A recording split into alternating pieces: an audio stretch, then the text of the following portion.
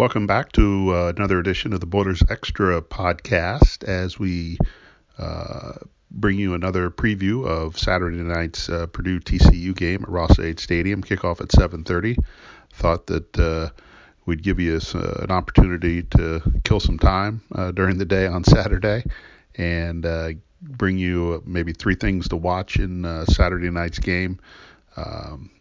As this is shaping up to be a big game for Purdue, and one where they're going to be shorthanded to some extent, but how much they'll be shorthanded still remains to be seen. But we'll get to that in a moment. But just as we get things going, three things to watch for Saturday's game.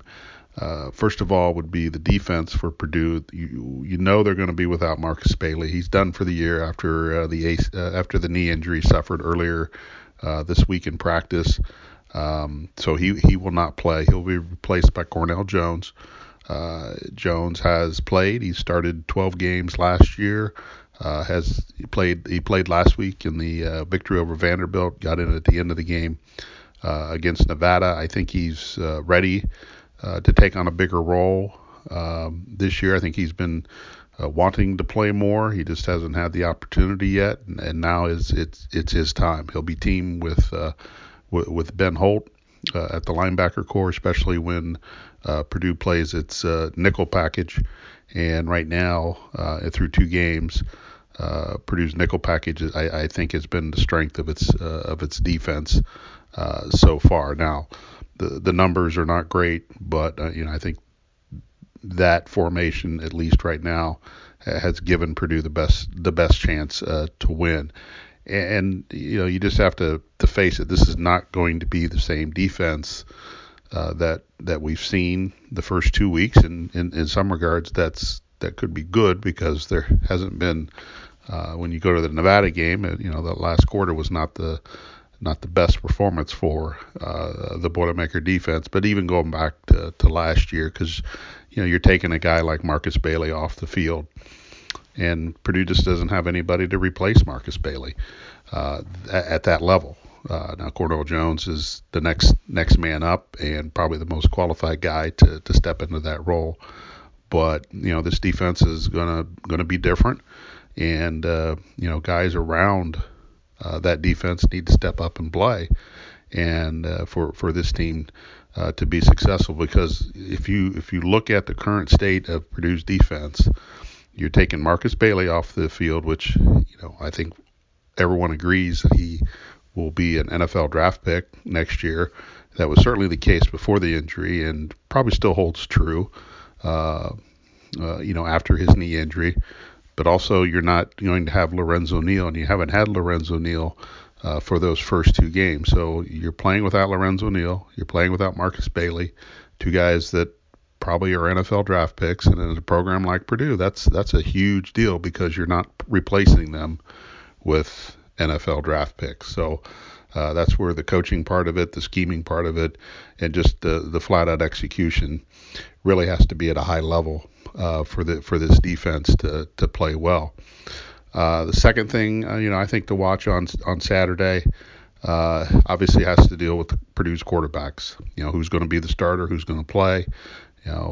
Jeff Brom told us Thursday that Elijah Sindelar was still in the concussion protocol, but he had been practicing on Wednesday, at least the periods that we were able to watch.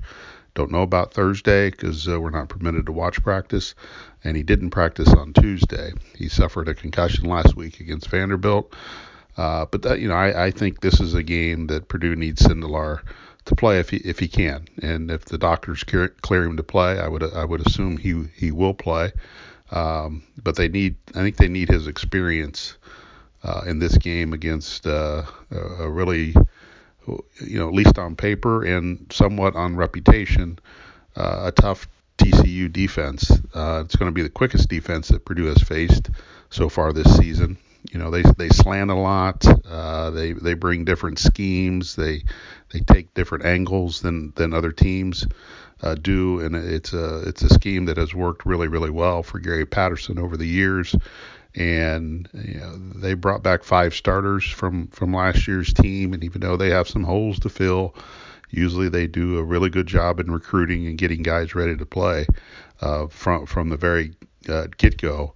So, I would expect this defense, maybe it may not be the best TCU defense that they've had, probably won't be, but it's going to be the best defense Purdue has faced this year. And I think having an experienced quarterback running the show can only help Purdue in this situation. I think Jack Plummer, when he does get a chance to play, and that might be Saturday, I think he's going to have a good career at Purdue.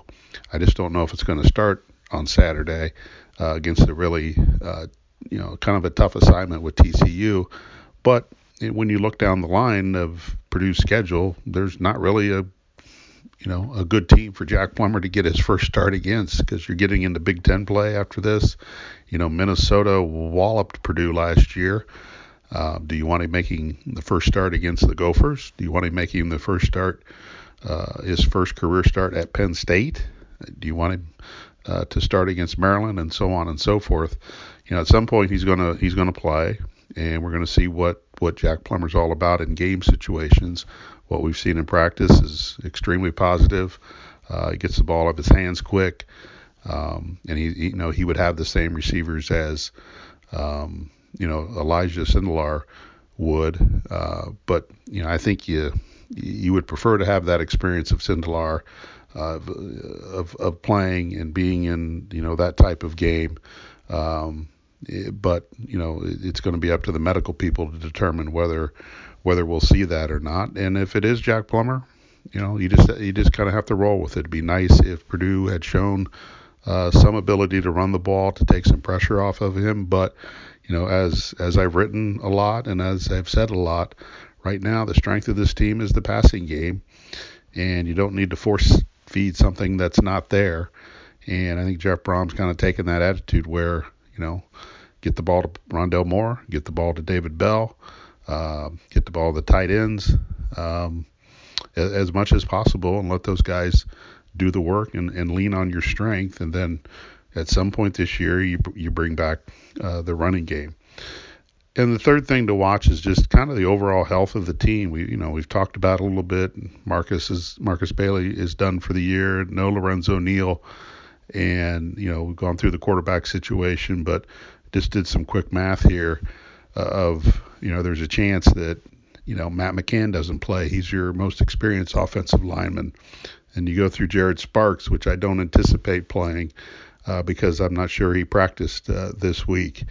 Then you have Sindelar, and then Bryson Hopkins, who I think was extremely limited in practice this week, if he did practice at all. Tario Fuller's already out. Then you go on the defensive side with Marcus Bailey and Lorenzo Neal. Quick math on that is, if all those guys didn't play, you would be losing 142 career starts combined between those players. And that's a tough thing for Purdue's football program to overcome. It just really is. I don't think all those guys will be out. I mean, we know for sure Bailey is out. We know for sure that Neal won't play.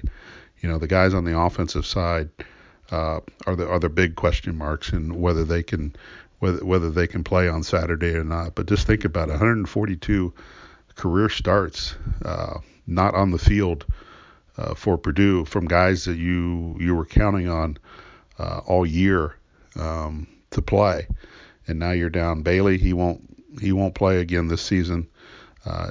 Don't know when Neal will get back, if at all. And then the guys on the offensive side, even if they don't play on Saturday, you would anticipate them playing at some point this year, maybe with the week off after Saturday's game.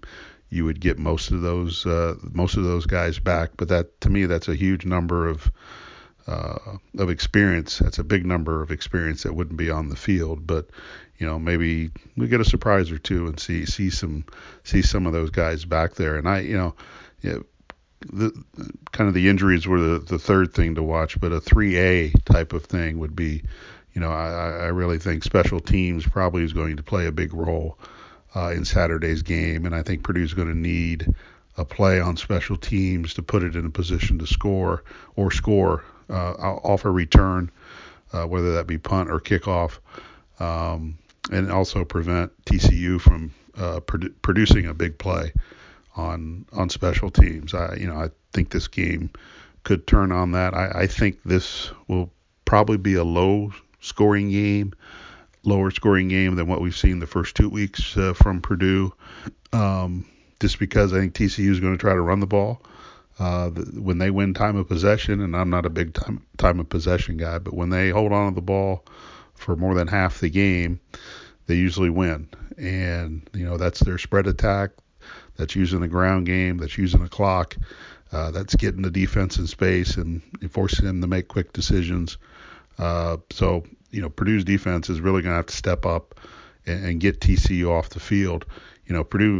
Purdue can score quickly. I don't think there's any question about that. So that's why I don't really, time of possession is just not a big deal to me, but it becomes a big deal when the other team's running the ball and running the clock and keeping your offense on the field.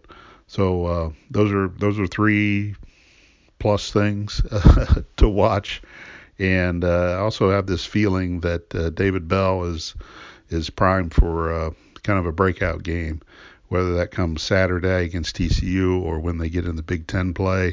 He just looks more comfortable out there running his routes, making plays.